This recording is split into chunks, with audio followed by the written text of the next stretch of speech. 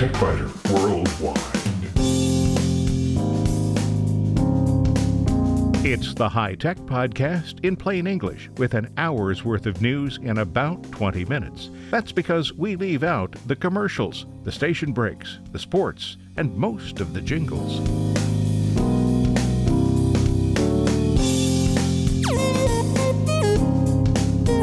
Podcast number 663 for the 6th of October, 2019. This week, when cameras used film, we didn't have much control. Pros and serious amateurs had dark rooms or used professional labs, but most of us couldn't even crop an image without using scissors to cut the print. Now everyone can do what only the pros used to be able to do, and much more that pros never even dreamed of being able to do. In short circuits, lynda.com can be your key to becoming a better photographer, or a C++ programmer, or a sound engineer, or any number of other options. All it takes is a library card from one of the libraries that offers the content for free. If you're thinking about buying a smartphone or you're looking around at mobile phone services, Google Fi is becoming a very serious contender. And in spare parts, only on the website, the most dangerous application on your computer is still the email program. The FDA says some medical devices can be exploited by crooks who could change how the devices work. And 20 years ago, after returning from PC Expo in New York City, I wrote that we seemed to be turning into the Jetsons. Some of what I mentioned came to be, but some didn't.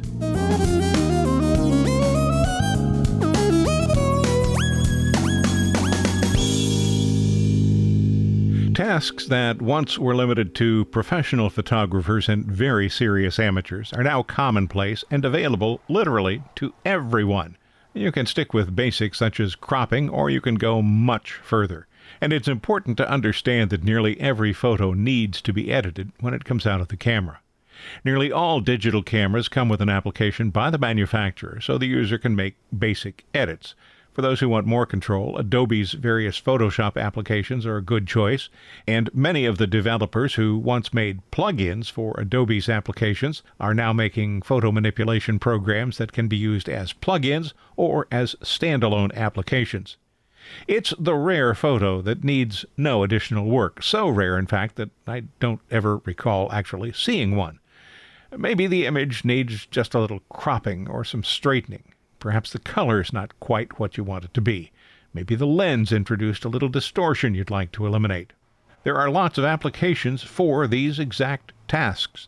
The simple fact is that whatever comes out of the camera can be improved. This isn't something that's the result of digital cameras and digital photo editing.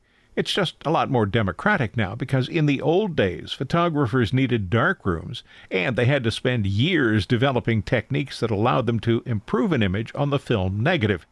Most of them spent more time manipulating images than they did creating images with their cameras.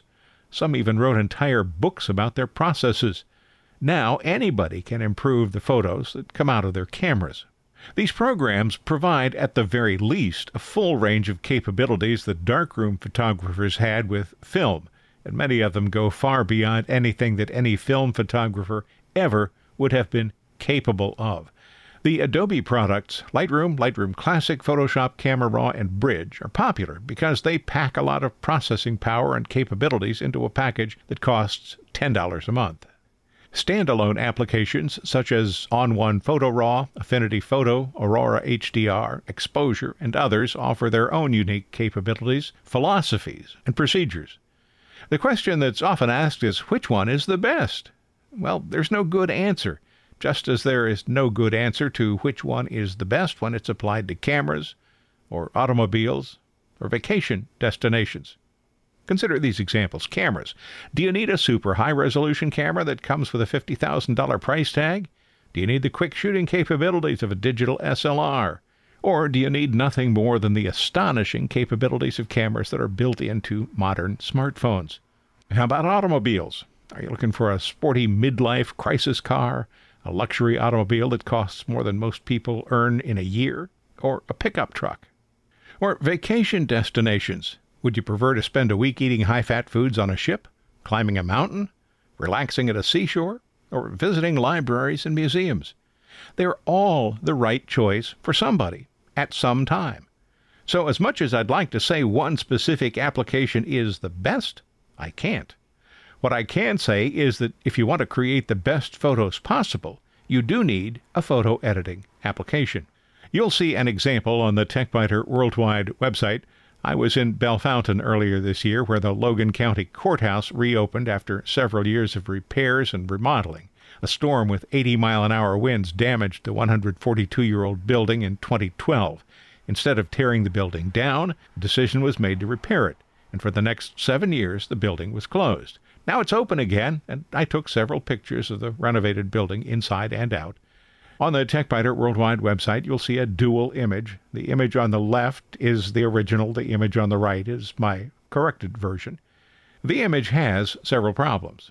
It's not straight, for one thing. Shadowed areas are muddy, and the image has an overall blue cast. As a snapshot, it might be fine, but it's not something I'd really want to share with anybody. Nearly any photo editing application could be used to make the changes you'll see in the image on the right. The image was first rotated and cropped a bit. Then, using the clock face to identify white for color balance, the application corrected the color. The overall exposure was increased slightly, highlights were darkened a bit, shadows were boosted, and I increased the intensity of the sky just a little. The cropping did cut off part of the flag on top of the flagpole, and had I been planning for this, I would have allowed more room. Even so, the modified image is substantially better than the original, and it clearly illustrates how just a few modifications can turn a substandard image into something useful. So regardless of which application you use, take a little extra time with your photos and improve them. Sometimes just a few moments' work can turn an average image into something spectacular.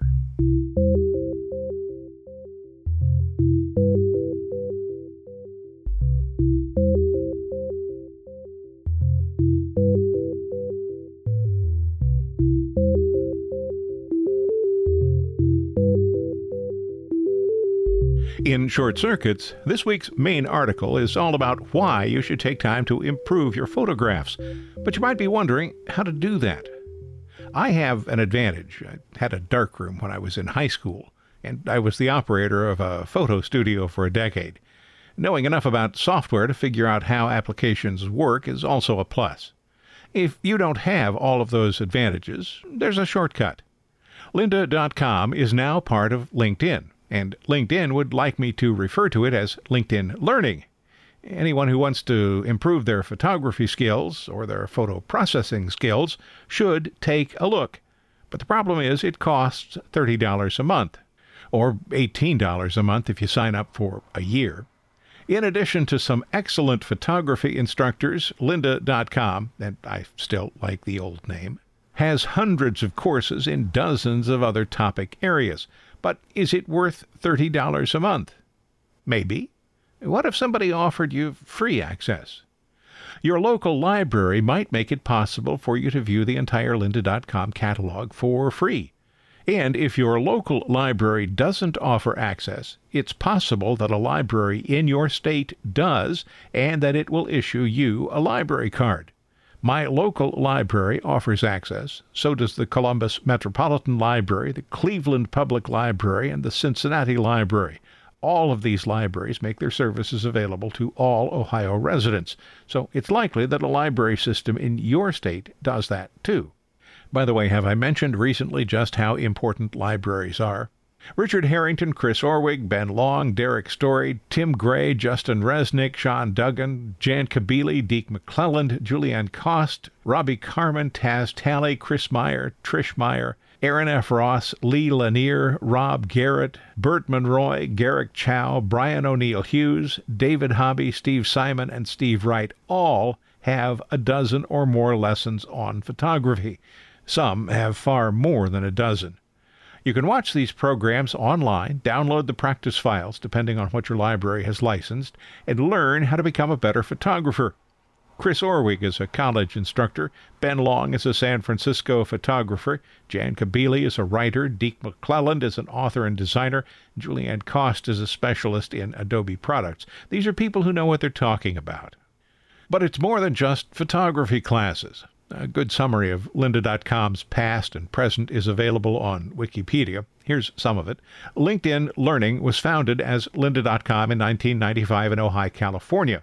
It provided online support for books and classes by Linda Weinman, a special effects animator and multimedia professor who founded a digital arts school with her husband, artist Bruce Heaven. In 2002, the company began offering courses online. By 2004, there were 100 courses. In 2008, the company began producing and publishing documentaries on creative leaders, artists, and entrepreneurs. In 2015, LinkedIn announced its intention to buy lynda.com in a deal valued at $1.5 billion. Then in 2016, Microsoft announced that it would acquire LinkedIn for $26.2 billion. In 2017, lynda.com was renamed LinkedIn Learning. Now users who have no LinkedIn accounts are being told to migrate to a LinkedIn account to continue using the service. LinkedIn's premium membership costs $30 a month, but a free option is available. Before being acquired by LinkedIn, lynda.com had two subscription levels, $25 and $35 per month. The higher-priced option allowed users to download practice files. Some libraries license what is constructively the lower-priced option, and users don't have access to practice files. These are less important for people who are attempting to master a photographic technique than for someone who's trying to learn, say, for example, C++ programming. LinkedIn free memberships provide no access to the training programs, but $30 per month for a premium LinkedIn membership does include programs without additional charge. And presumably, when a LinkedIn membership is required for library access to the training programs, the free account will be sufficient. At $30 a month, subscribers have access to thousands of programs, and it's a good value. But it's an even better value for those who log in for free from home through their library.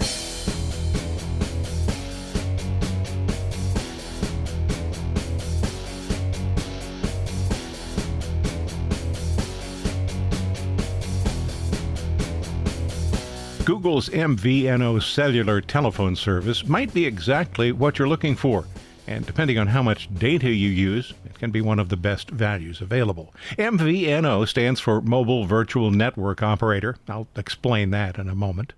Google Fi began in 2015, but only for Nexus 6 smartphones. As a virtual network operator, Google purchased services from Sprint and T-Mobile and added U.S. Cellular in 2016. Although the service requires special phones that can use each of the three systems, more than a dozen additional phones are certified for Google Fi, and several others may work. Because the service buys voice and data packages in bulk from Sprint, T-Mobile, and U.S. Cellular, the phones are designed to select the network with the best signal in any given location. The pricing is attractive. A single user pays $20 per month for unlimited talk and texting and $10 per gigabyte of data used. You have to sign up for 1 gigabyte, but if you don't use all the data, the monthly data charge is prorated. Because I'm almost always near a Wi-Fi hotspot, my monthly bill is usually around $25. Add another user to your account for $15 a month, and you share that $10 worth of data. For heavy data users, Google Fi caps the data charge at $60, 6 gigabytes, so you have a de facto unlimited plan. But note that if you exceed 15 gigabytes of data per month, and that's a lot, if you exceed 15 gigabytes of data per month, the speed is reduced to 256 kilobits, or you can choose to pay for higher speed access. Also, that unlimited plan kicks in at 10 gigabytes when there's more than one user on the account. On Pixel 3 phones and later, there's no need for a SIM card. You can add one if you want to, and that would allow you to use the phone on some other network. The Pixel 3 has been available for about a year. You'll find a larger screen, a better camera, and Google's tightened security in these phones. In May of this year, the Pixel 3a and 3a XL were released. Those with the XL designation have larger screens and usually more memory. Artificial intelligence attempts to block spam calls, and an option to screen calls is a really welcome addition to the current Android operating system. The call screening feature transcribes the caller's response to a challenge so the user can decide whether to answer the call or mark the number as one to be rejected. Google Fi uses Wi-Fi when possible. The phone's Wi-Fi assistant is constantly on the lookout for open Wi-Fi networks and will automatically connect to ones that are in Google's database of networks known to be reliable. The connections automatically enable a virtual private network, and data sent or received via Wi-Fi doesn't count against the system's monthly data limit. Those who travel a lot will see another benefit from phones that work with Google's virtual network. You can use the service in nearly 200 countries around the world without any additional cost for data use or texting. Phone calls are charged at a flat rate of 20 cents per minute, or you can use Wi-Fi to place calls back to the U.S. for virtually no cost. Data used outside the United States is priced exactly the same as data used inside the United States. Google recently began to allow any unlocked phone to be added to Google Fi, but the best results still come from a Pixel device. Starting with the Pixel 3, the phones use SIM circuitry instead of a SIM card. Other phones that carry a designated for Fi label still need a SIM, but they offer all the benefits of a Pixel phone. If you choose to use an unlocked phone not designed for Google Fi, you will lose some features. Unlocked phones can't switch from one network to another, for example, but Google Fi now supports iPhones. I added my wife to the Google Fi account a few months ago and arranged to port our home landline number to her mobile phone. That turned out to be needlessly complex. Google Fi has an online form to start the porting process, but it asks for a personal identification number. Landlines don't have PINs. I spent more than 90 minutes on several calls and online chat sessions trying to work that out. These days, most people probably port numbers from other cellular services, not from landlines. And it seemed that the customer service representatives and their supervisors supervisors had never dealt with anyone who wanted to port an AT&T landline to Google Fi. The solution turned out to be quite simple, which made it all the more annoying. I could write anything I wanted in the text box that requested the PIN. I just had to put something there. Then the people who handle the porting would know that the landline has no PIN. Now, why nobody told the support staff that small but important bit of information is a mystery. This information also should have been included on the form used to start the port process, but of course it wasn't. So a process that should have taken no more than 5 minutes consumed nearly 2 hours over several days. Once the process is underway, porting a number from another cellular service will take less than an hour. Porting from a landline provider will be complete in a few days, and you'll briefly be able to make outbound calls on both the mobile phone and the landline. Google Fi isn't the only mobile virtual network operator, but it may be the largest. Wikipedia has what appears to be a comprehensive list of MVNOs, including many you've probably never heard of, and some that you have. For example, Consumer Cellular, Credo Mobile, NetZero, Straight Talk, TracFone, Walmart, Xfinity, and Zing. So if you're thinking about ditching your current mobile service for another, Google Fi is worth checking out. No phones are needed to check out spare parts, but it is possible to visit the website using a phone, and that's exactly where you'll find this week's offerings, including the most dangerous application on your computer. Yep, it's still the email program. The FDA says some medical devices can be exploited by crooks who could change how the devices work. And 20 years ago, after returning from PC Expo in New York City, I wrote that we seemed to be turning into the Jetsons.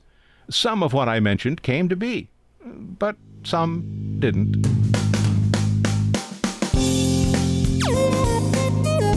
Thanks for listening to TechBiter Worldwide, the podcast with an hour's worth of technology news in about 20 minutes.